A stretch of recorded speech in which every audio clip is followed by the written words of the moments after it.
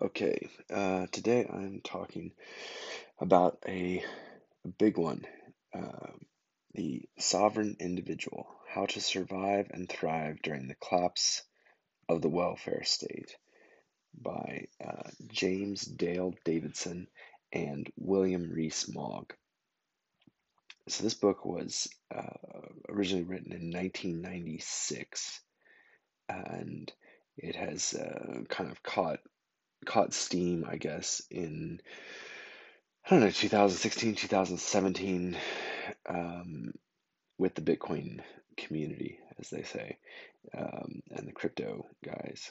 And um, basically, the reason why one of the reasons why it's so popular is because it really accurately predicted so much of what has happened. Because when they wrote this, the internet was a shadow of its current self, and obviously, Bitcoin uh, didn't exist. Actually, I should know that, but I don't know when Bitcoin actually started, even though I've audiobooked the Satoshi book, which is the writings and the forum of Satoshi, which is really good, which I would recommend um, if you're curious. But anyhow, yes, the sovereign individual. Lord William Rees-Mogg is the father of, if you live in the UK or know anything about Brexit, is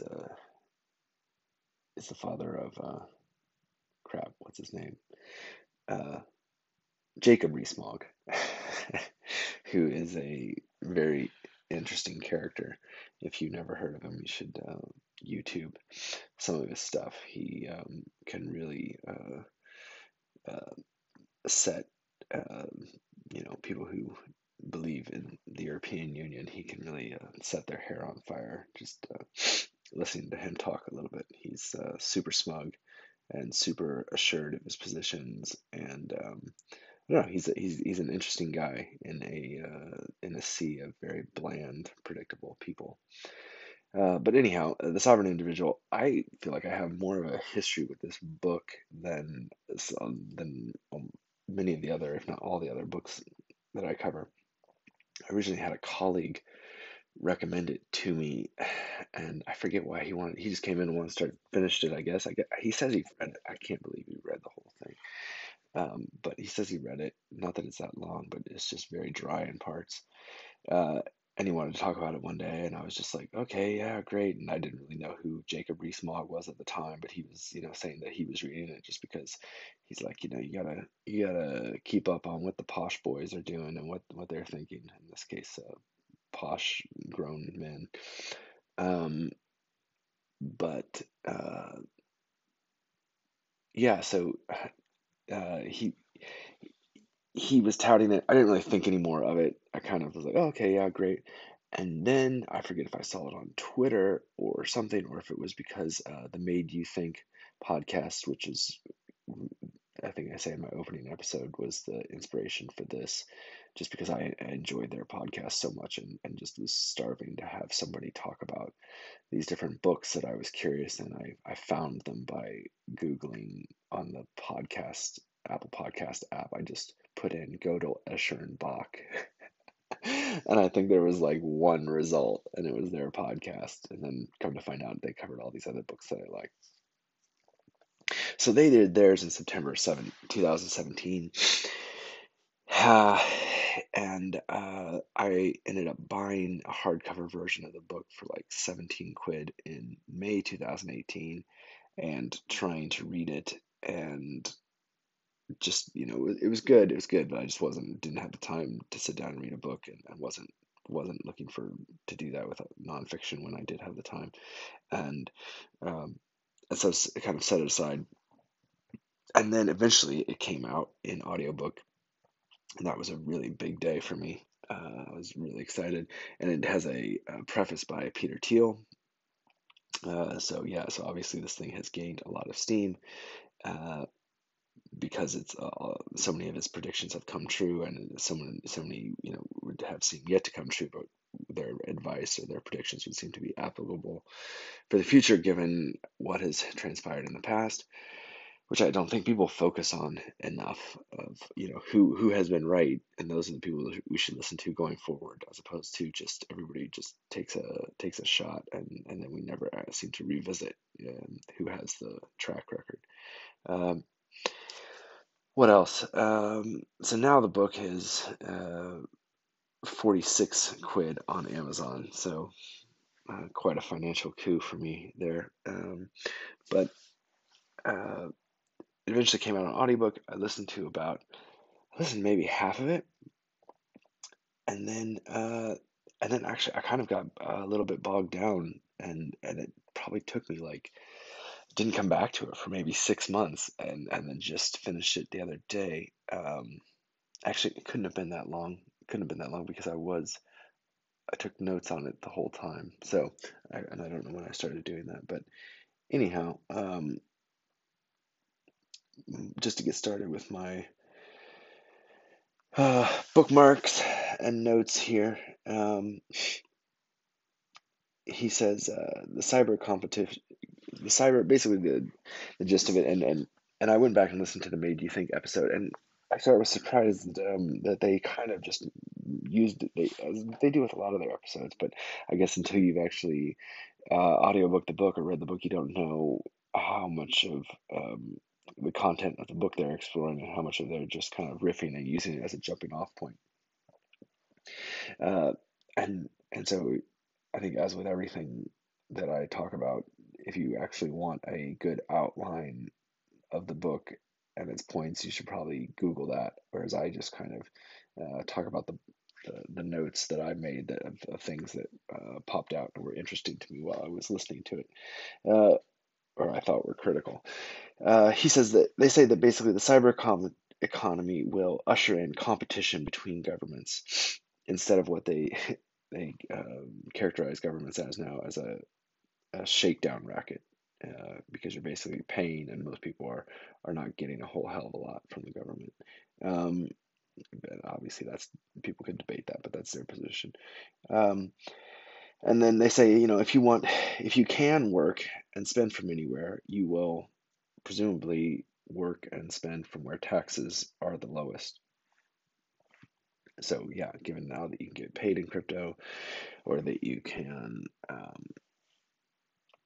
just work over the internet. Obviously, coronavirus has proved this to be incredibly true, and so this may be, kind of the whatever Facebook and has said that people at the end of 2020 will need to say the new locations where they're working from, and that their pay will get based on living cost of living in those areas. Uh,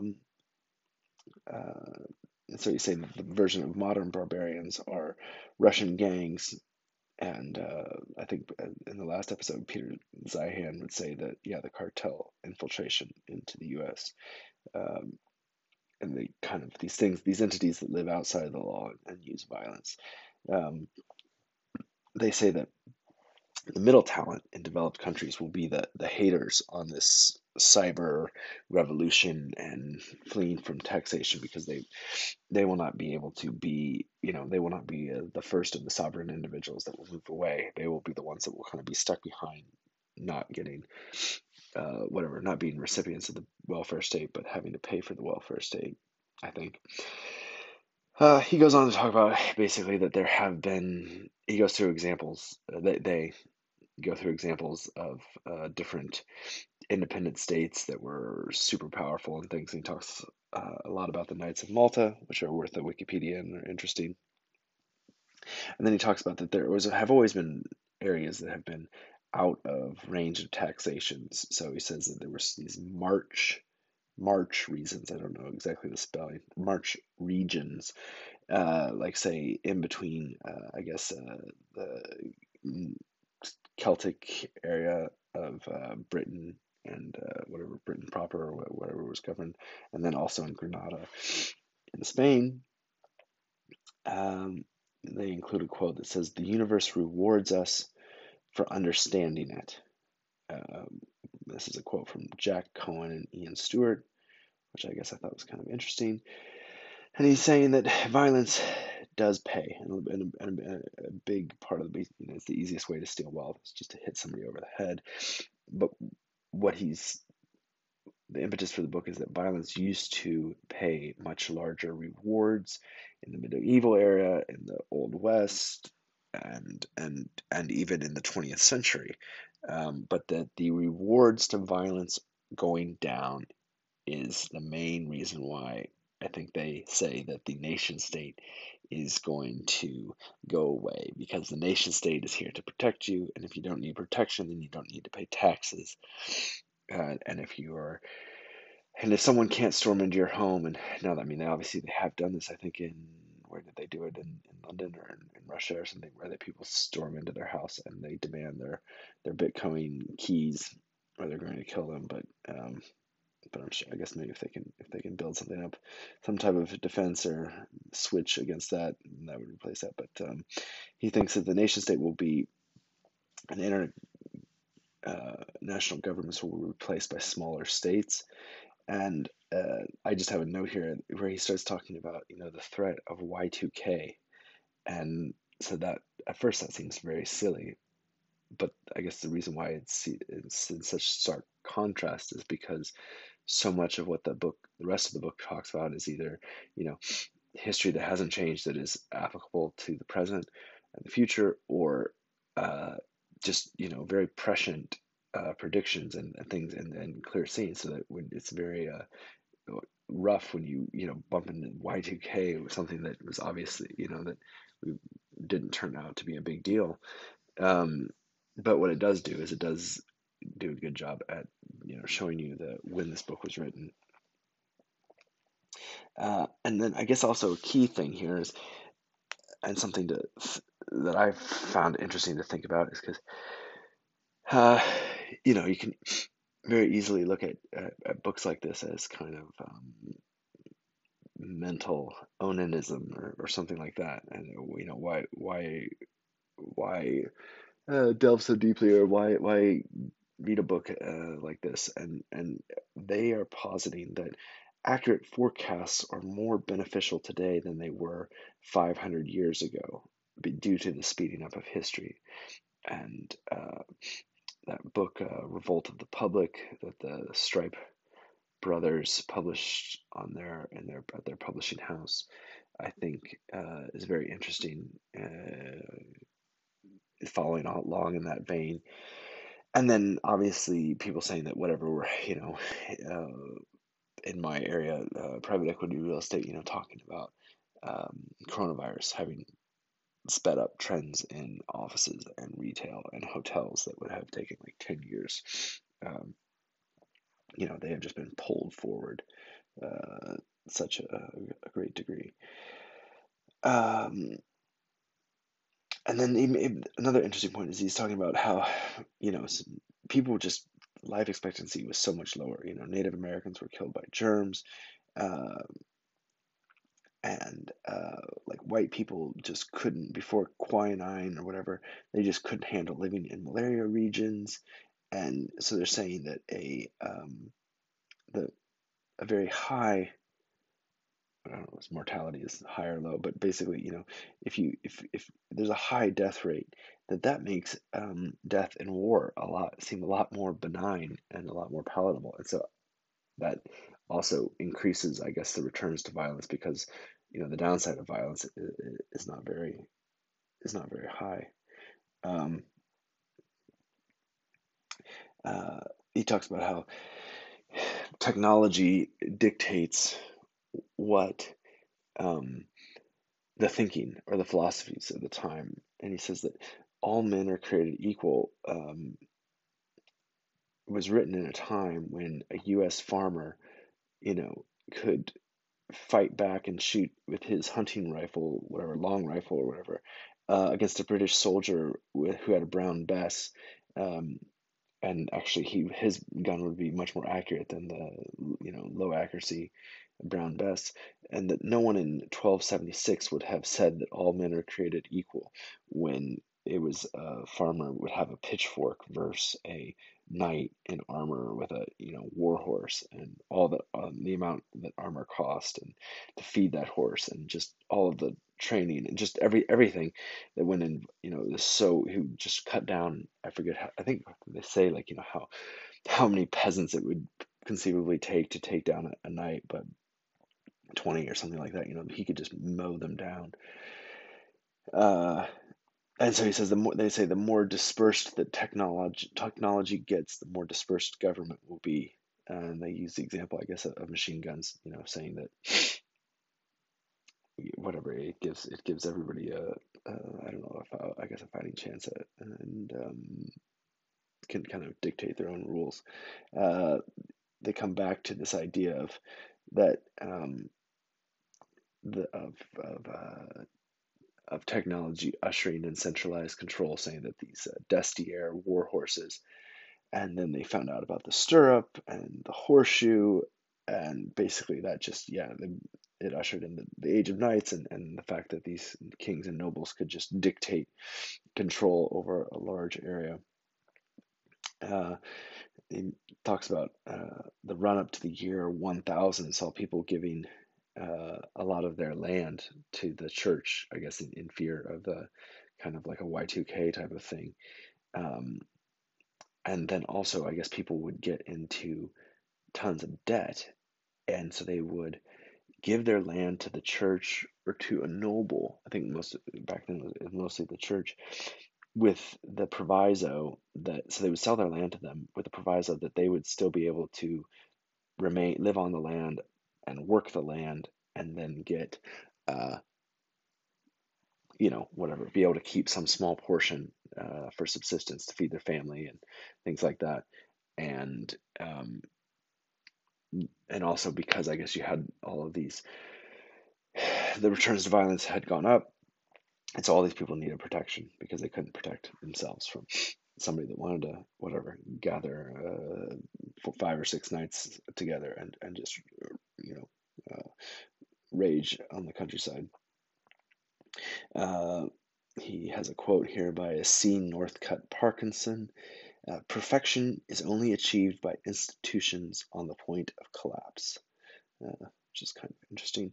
He says he talks about how basically just the not morals, but the things that I guess our society.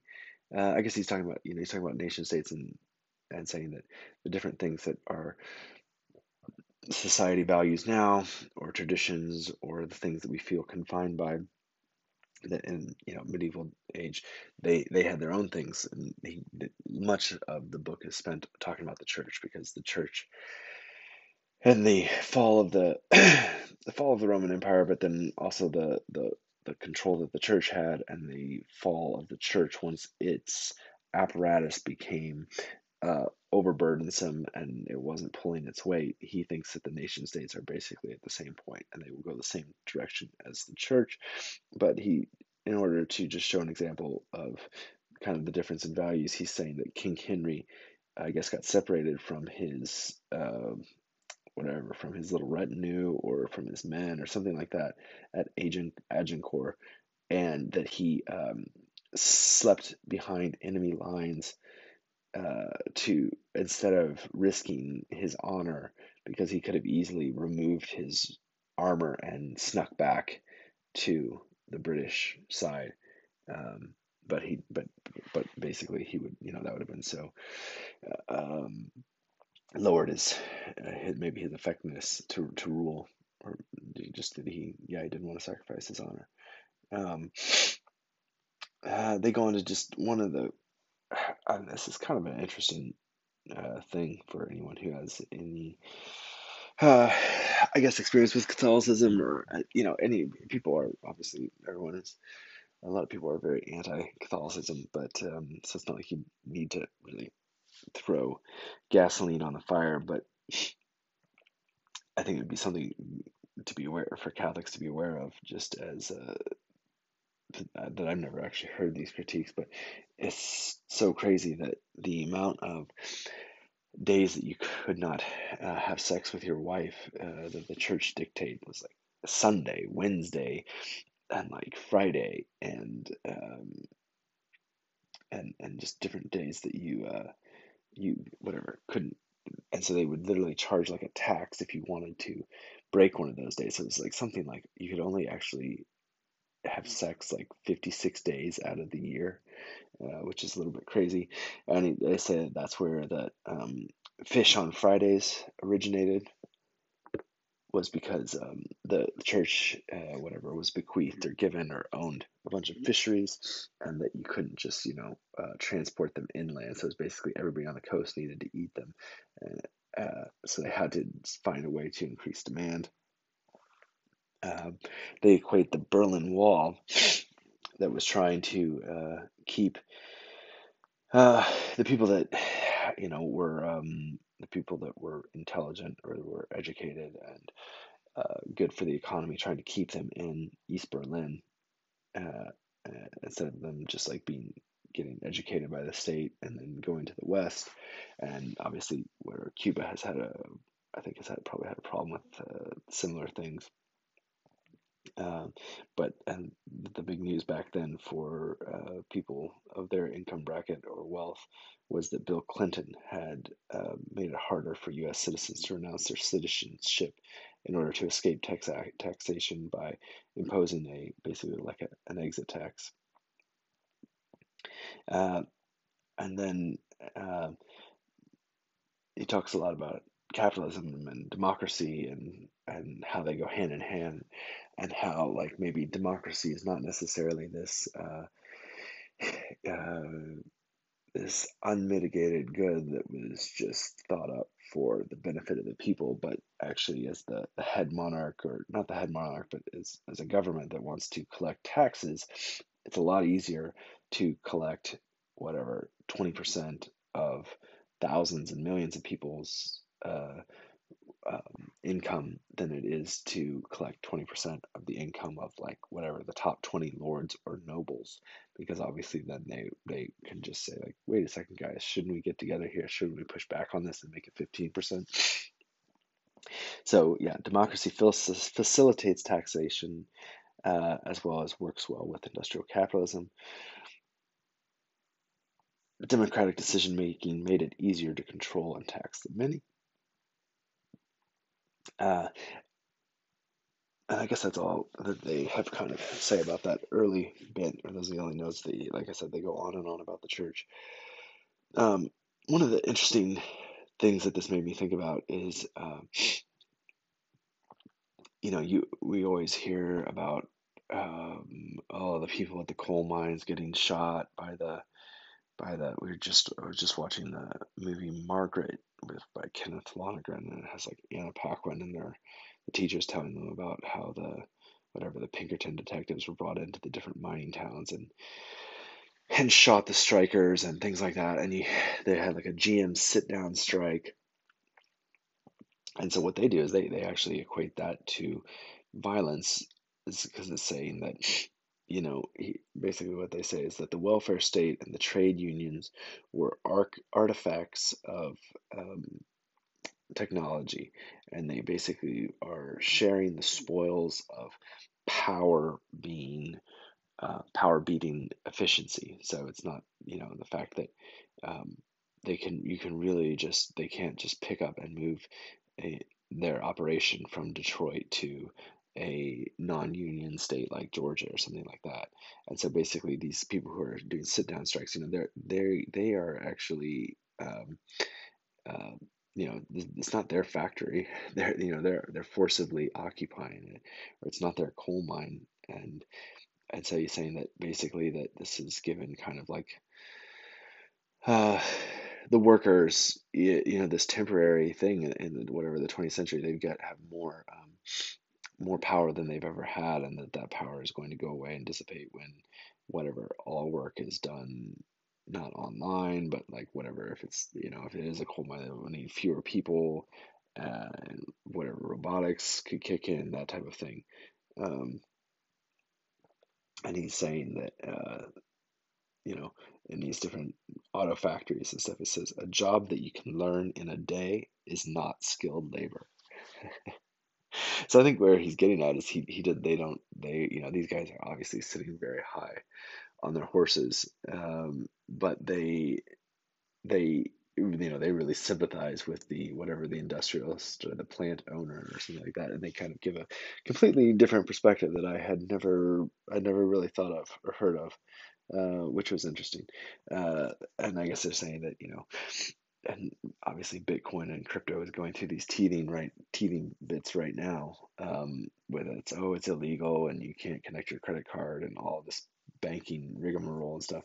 They give the example that faxes were illegal because the postal service said that it was the sole job or area of the postal service uh, to have interstate text communication. And obviously, that seems ridiculous to us now. Um, he says that the transition to the information age means roads will start crumbling, but that doesn't matter so much because their commutes will be remote. He talks a lot about. I think he thinks that Canada is more on the verge of um, breaking apart than the U.S. And I think Peter Zihan would maybe agree with that. He thinks that Alberta is going to split off because Alberta is the only province or the territory province that pays more in than it gets out, and it's also like looked down on, and they hate all the Canadian oil and gas, and they're killing the environment and da da da da da da. Meanwhile, that's funding all of Canada's social spending, and everyone else is just take take take. So um, he thinks Alberta is going to secede, and then this guy is also talking about he thinks Alberta is going to secede, and and then that will make it harder for Idaho and Montana and Oregon and these other states to compete once Alberta can whatever have low taxes and have its own little country going, which I thought was kind of interesting that he thought that would cause some friction up there. Uh, so they said that there's this Hirschman guy that wrote a book about exit in 1969. And obviously, that's a hot topic. Exit is whatever I guess maybe the accelerationists or people on Twitter and podcasts are always talking about exit, exit, exit. Um, he says that cities will empty out and that they were an arrogant aspect of industrialization. I keep saying he, but I mean they, but you get the point. Um, that the support systems they need, like that a city has, they need a production economy or another lucrative tax base like tourism. He thinks that London and Paris will remain uh, not functional, but whatever, will remain good, will remain operating. And they're trying to say that nationalism is a rather recent construct. That before, yes, there was a loyalty that was owed to the country of your fathers, or paternal regionalism, but there was not this nationalism that we see today. And so he thinks that as easily as it came in, that it will go away. Uh, and that basically the tax burden is going to just go up everywhere, and that the benefits of the police and pensions, because of whatever, because of the decreasing returns of violence, I guess there will be less violence, so it will not, the benefits of police will go down, and the ease of living well and making money anywhere are going to go up. Um, I just have a note here that's saying that at the time of the French Revolution, the French language was different everywhere, and there was a different patois in every little region, and so actually the things that they were trying to communicate or had to be translate all their broadsides and all their sheets that they were trying to communicate their revolutionary message on had to be translated into all these different dialects. That's obviously definitely true in Sweden, and I guess maybe a lot of countries. But I guess what he's trying to show here is that the regions go back a long ways, but the modern French language and the French state is something that really just maybe not the French state, but a cohesive structure of the French language wasn't even there until the French Revolution and maybe after it. Um, he says that the Russian officers communicated in German, I guess in the beginning of World War One, while the common Jews can only communicate in Russia, and that actually was kind of a problem. Um, and I think I don't know, this is Christopher Leach or it's Christopher Lash, and my autocorrect has just kicked in. But this guy says that and obviously we've seen this, and this is a big thing that has been repeated many times since then. But this was back in '96. This is not such an obvious statement that the international elite have way more in common with their fellow international brethren, people that either have properties in multiple countries, have multiple passports, or just simply have the amount of wealth that if something were to happen to their own country, they could easily just sell out and move out. They have much more in common than with their countrymen who are less well off. And obviously Brexit was a big um, result of this. And he said, yeah, it was Christopher Lash, and he says that it's easy for them to embrace diversity because they're basically tourists because they're not tied to one specific region. A reoccurring theme in the book um, is basically it will become increasingly a winners take all world with pay based on relative performance rather than absolute performance. So the idea, I guess, that if you're making 10 widgets instead of 8, you get a lot more money than the guy that was making 8. I think that was something that I even went back and tried to to to think about, but um, absolute performance. I don't know I don't know exactly what he means by absolute, but obviously relative. It's just the person who's that much better. Basically saying that a person who's maybe 20% better would actually earn like 200% more. It won't just earn 20% more. And he talks about that. I don't know if this is what Switzerland has in place today, um, but he talks about like a 50K Swiss franc tax. And so basically everybody pays 50K. So yes, if you make 50K, then it really doesn't make sense to live there. But if you make 5 million, then yeah, that's a great deal. Um, and that people would say that that's a reasonable price to pay for police and things like that. He thinks that they think that like nation states will go the way of the church, and that citizenship will go the way of chivalry. Uh, and the amount spent on protection for personal services went down. Sorry, I don't understand my note there, and I listened to a lot of these clips over, but not that one. Something that they highlight here that a French colleague of me has also talked about is, that basically, I guess this is maybe the most common um, overgrowth or decadent aspect of the welfare states is that the train engineers in France, they have like, I forget if it's like 55 or something, they have like this insanely young retirement age. It might even be less than that. Um, they have this insanely young retirement age, and at the time, and when they retire, then they get their full pension, which is a really good pension.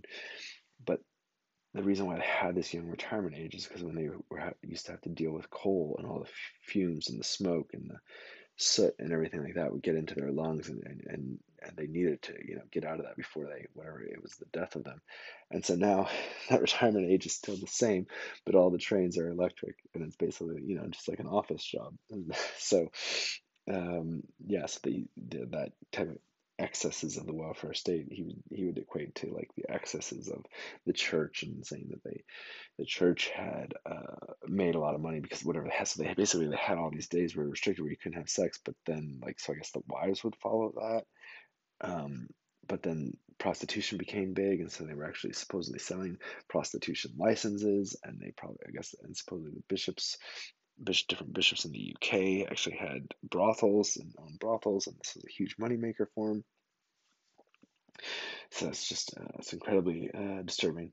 And going back to the relative versus absolute production, just saying that in the 20th century, a genius and a moron on the same assembly line produced the same amount. Both the genius and the moron in the assembly line produce the same amount daily. Um,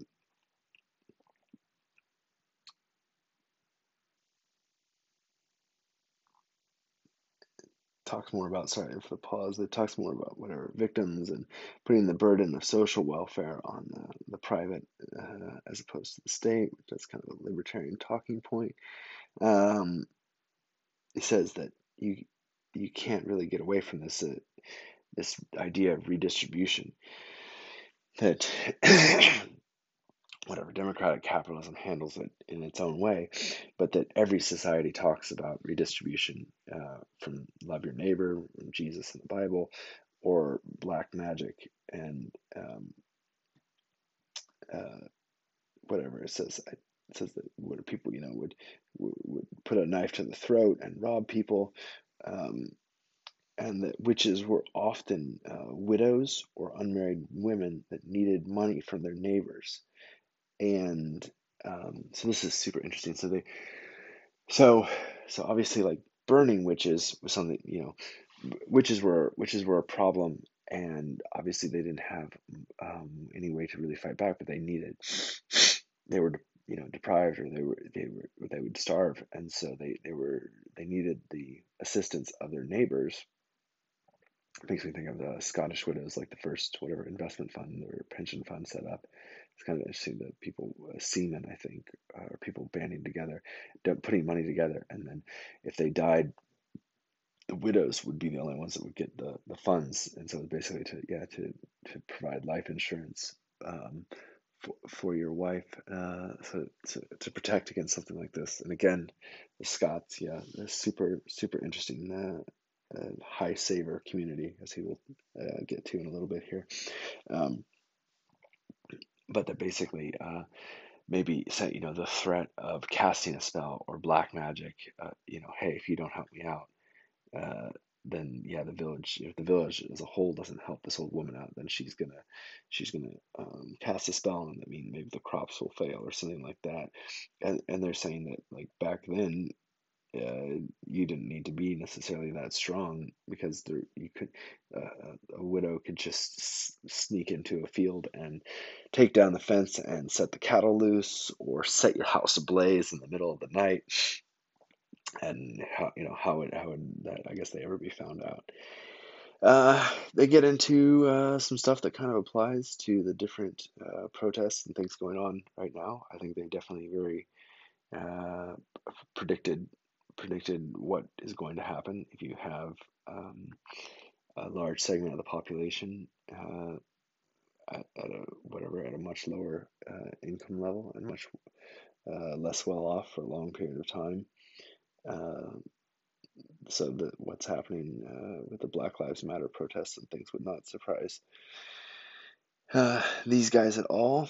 He talks about different, like, kind of like the Luddites, and different things that were, different industries that were protested. It was only the industries that, um, you know, the, there was different industries that weren't affected, or that weren't even in play before technology came in. And so you really, you only have the Luddites revolting in the areas, obviously, where they're affected.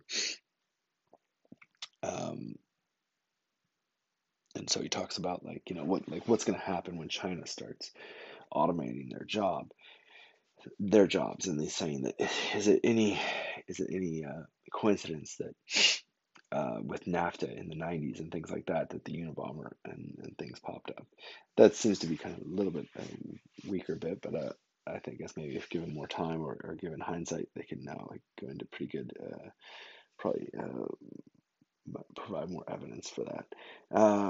This is a quote by John Donne. It says, "Democratic theory is the moral Esperanto of the present nation state system, the language in which all nations are united. The cant, something about the, summarize the cant and dubiousness, whatever the, I don't know, citizens take in."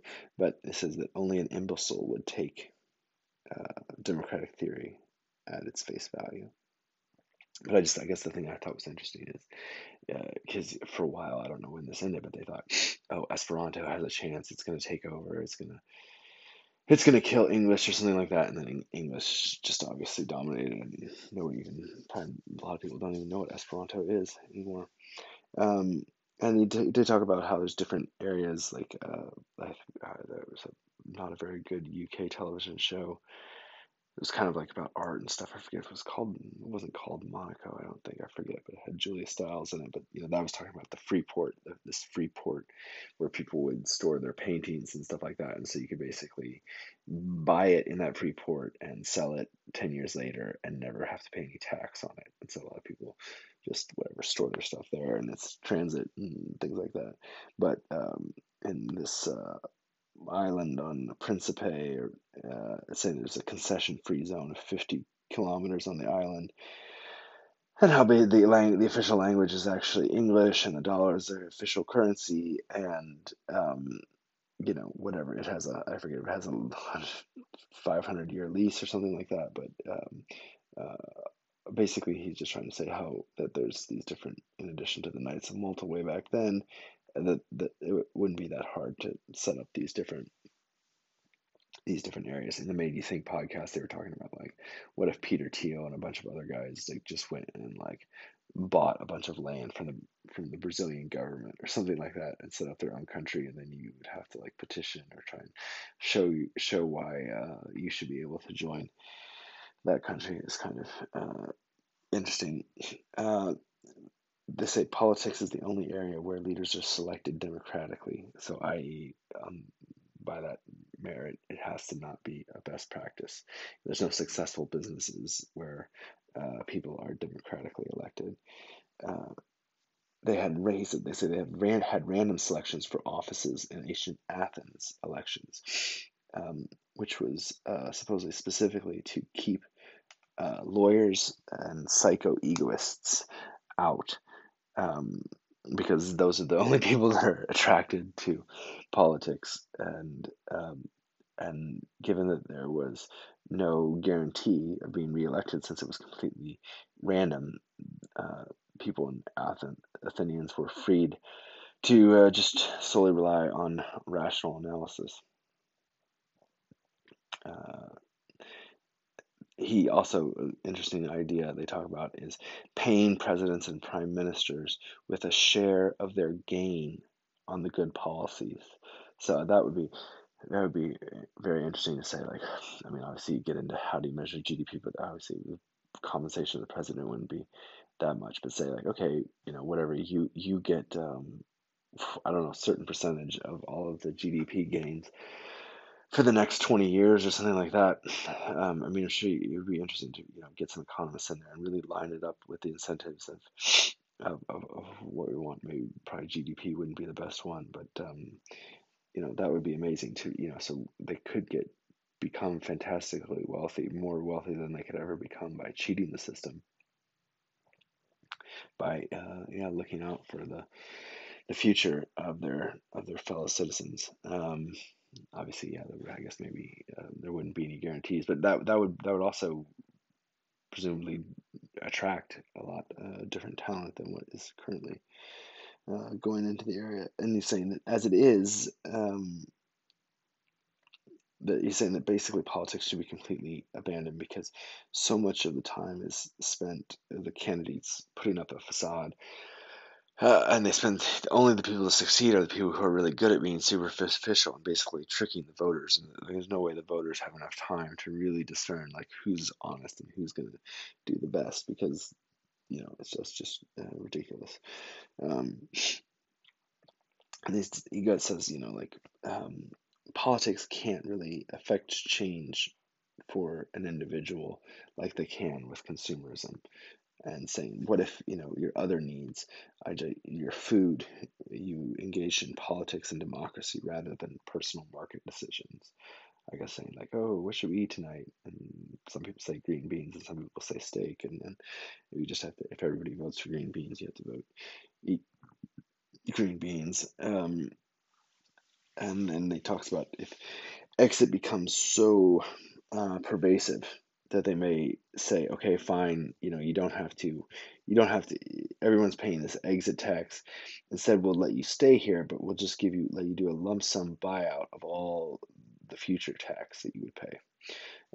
That's kind of interesting. Um, and they kind of go on to say that um, different source texts or different kind of, not religions, but different ways of thinking, um, will change just because of it's useful given the surroundings. So basically different, not morals, but oh gosh, I don't know, frameworks for thinking. The idea of, I guess, the idea of the nation state, but he's saying that basically the chivalric texts were completely surpassed by Machiavelli's The Prince because The Prince was more useful, given the technology that was available at the time that wasn't available, say, whatever, 100 years before. The key difference that these guys would have, though, against most people is that they don't think that democracy will be replaced by corporates, because the key of the book is the fact that contracts are the basis for firms. And the only reason why there's firms is because it would be too many contracts to keep track of, and it's just so complicated that you need this overarching companies who basically control all these contracts. But with crypto, it will be so streamlined and so easy, and the idea that trust will be instilled in the contract. You just look, has someone reneged on their contract before. The idea of relationships will be so much easier to form because they will be violating the contract will be, have such a huge punishment, and everyone will be able to see it on the blockchain that this person was not trustworthy. So he thinks it's going to be, basically this is going to be replaced by the title of the book, The Sovereign Individuals will replace democracy and corporates. Firms will be replaced by mini auctions. So instead of having a company with 20 people on it, everything will just be outsourced and people will bid on it. And then, they don't say this, but obviously with the blockchain, I guess you could probably see how their past performance and rankings sat. Firms will have no reason to exist because they are artifices of information. They are artifices of information and transaction costs. Information technology reduces the costs for information and transactions, and so ergo enter in independent contractors. And um, I think even obviously within tech and whatever different, I would assume, I don't know for sure, but different, like really productive coders, they would become contractors and things like that. But I've even heard from a colleague that like her ex-colleagues at Cerberus would like ask to become independent contractors, because I guess it put them in a different tax system in the UK, and then obviously gave them whatever flexibility with their hours and things like that. Maybe the thing that people would raise is saying, okay, fine, you're talking about like building roads or not even building roads, but you're just talking about law and order and funding police and how it's a low cost system, blah, blah, blah, blah. But what about something like World War II? And they're saying that we won't need to tax to fund World War IIs because there won't be any more World War IIs. And I think what they mean by that is that the capital will just not be like consolidated into such certain areas that there's huge benefits to taking it over. Everything will be so much more dispersed. As warfare falls due to the decreasing returns to violence and the lack of funding, defense will become a smaller and more private whatever commodity, and thus private contractors will come up, I guess, much like we're seeing that couple in St. Louis hiring private contractors to be stationed at their home because they're afraid of protesters or someone coming back and doing violence. As nations recede, this is a little bit troubling, but this also meshes perfectly with Peter Zeihan. As nations recede, the triad gangs and cartels will rise even more, And I guess the trick is here is that you just think, okay, fine, they're just doing their thing with drugs. But no, actually, since they have this incredibly high margin, lucrative business on the side, um, they can get into clean companies, and then they don't care if like a dry cleaner, really needs like a 10% margin. They can do like a whatever, a 2% margin or a 5% margin, just because they need to park their ill-gotten gains somewhere, and that will drive out the good companies. Because I was wondering why are they talking about, like, I didn't actually follow up on it because I didn't honestly, I didn't want to know. But they're saying that, like, avocados are the new conflict diamonds, or like they're conflict food because the cartels control much of the avocado farms. So we're already kind of seeing that. And then I haven't actually I've been looking at and watching the Princes of Yen documentary, but I'm not all the way through it. This is recommended by Hugh Hendry, which I think he's down in he's talking about, so he's a former hedge fund guy in the UK who now has a podcast, and he's been on Real Vision a lot, and he's a little bit schizophrenic, and he's an interesting guy because he's obviously he's very wealthy, but he also seems very hanging out with a lot of, he always seems a little bit not self-conscious, or he like maybe his hedge fund performance wasn't as good as he would have hoped it would be, or I don't know. He's a very interesting guy, but he seems a little bit sad, or I don't know what I'm talking about. Right? I think you'll get the gist if you watch him, but I think he's a very interesting guy. He's a very honest guy. Um, and he's very super interesting, not boring at all. But anyhow, he talks about how he's bought a hotel in St. Bart's after the hurricane went through, and all of the good things about owning a place in St. Bart's. And then the head guy of Real Vision, um, Raul Paul or whatever, he's located down in oh, I forget, it's one of those tax haven islands that you always hear about. But they're kind of doing the sovereign individual thing a little bit, to an extent, um, differently than, say, your San Francisco tech bros, or the media think guys. But it's the same type of thing. But what they talk about here is that, back in the so Hugh Henry, he recommended Princes of Yen. That's how I got on that tangent, and I've started watching it, and it is a really good documentary. And the book is based on, you can read that, but he said the documentary is almost just as good, and you get all the same facts out, and so that's very interesting. Basically, talking about a centrally managed government and a lot of MMT, and is this the way that the U.S. is heading? Going to basically, is what Japan did in the 80s, or post-war era, a blueprint for what the U.S. is going to do. But they say that a lot of money, the money that was in the Japanese real estate market boom in the 80s, was Yakuza backed. So basically, like, even if the loans went bad, the banks couldn't collect on them because the Yakuza would just kill them, or there was no way that was going to happen. They go into a chapter about Roger Morris's book Partners in Power, talking about the alleged crimes of the Clintons, saying that Bill Clinton's uncle was in something called the Dixie Mafia, and that Bill Clinton was in the CIA in government in college, and once he was governor, which is kind of interesting. Um, it goes on to say that there was a um Hillary Rodham Clinton's commodity trades. The chances that they were actually legit, supposedly a university in northern Florida, along with another university, calculated that there was a 1 in 250 million chance that those were clean trades, and not whatever, done after the fact, or payoffs, or cheating of some sort. They weren't just like, oh, I think corn is going to go up, so it did. They had some inside information, or whatever. Somebody altered the books posts after the fact in order to transfer payments. And that Bill Clinton was also, when he was governor, who was on very warm terms. I think he had like a campaign bundler or whatever that was a drug dealer, a big time distributor, drug dealer. There's a P.G. O'Rourke quote that says, "This Bob says things about Bill Clinton that Hillary wouldn't even say."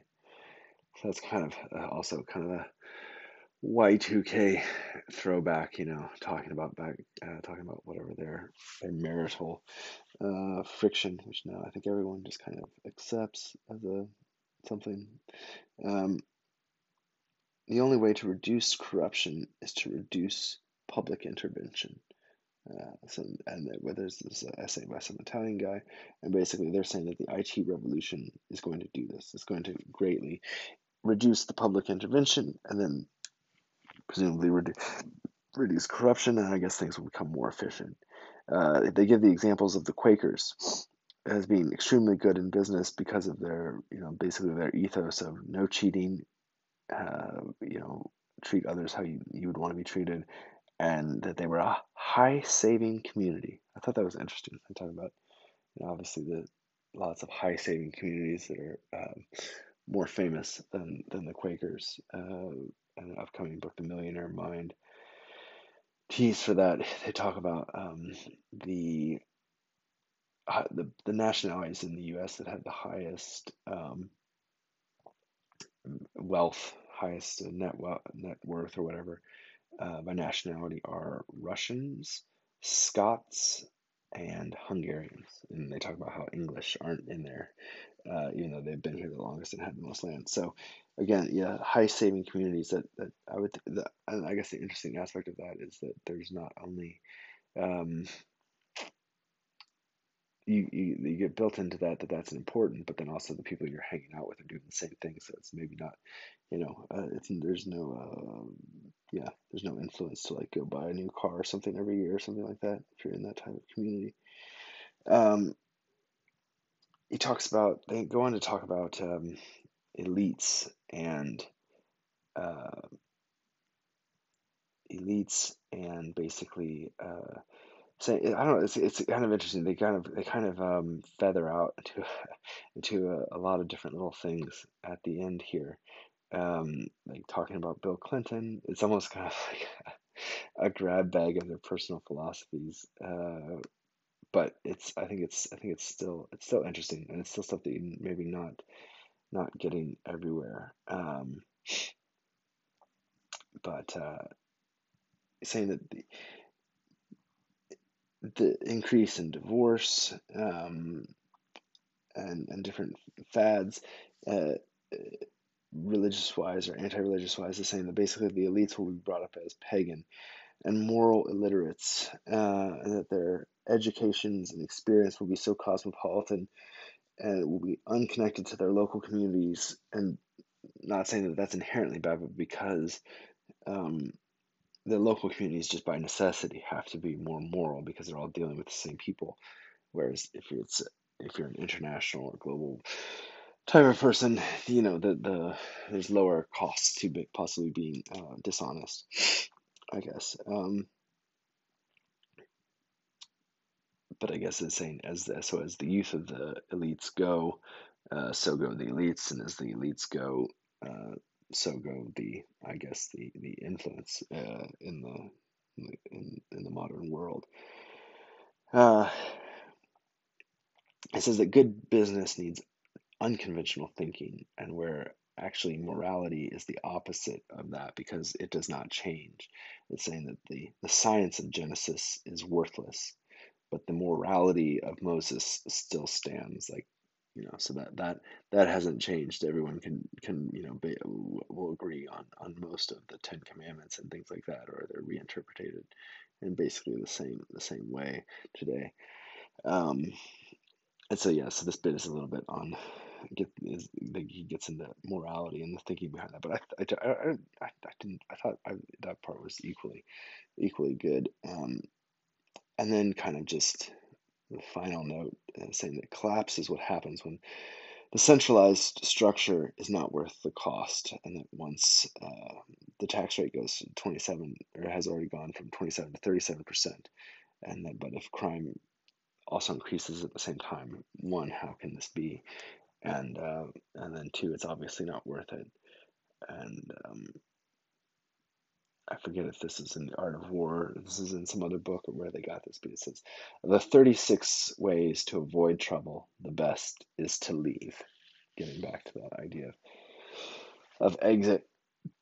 And a couple of notes back here, back when right after I'd spoken about the Quakers, I thought I would just read. I marked that this quote was interesting and encouraging, um, and it's kind of not, doesn't exactly fall in line with a lot of the rest of the book.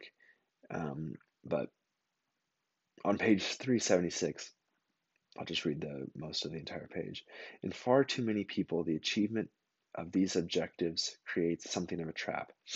The struggle is better than the achievement. The great Swiss, um, the great Swiss psychologist Carl Jung had an American businessman as a patient early in this century. The businessman had these very, very ambitious plans as a young man. He had worked to establish his own business and to make enough money to retire by the age of 40. He married a young and attractive woman.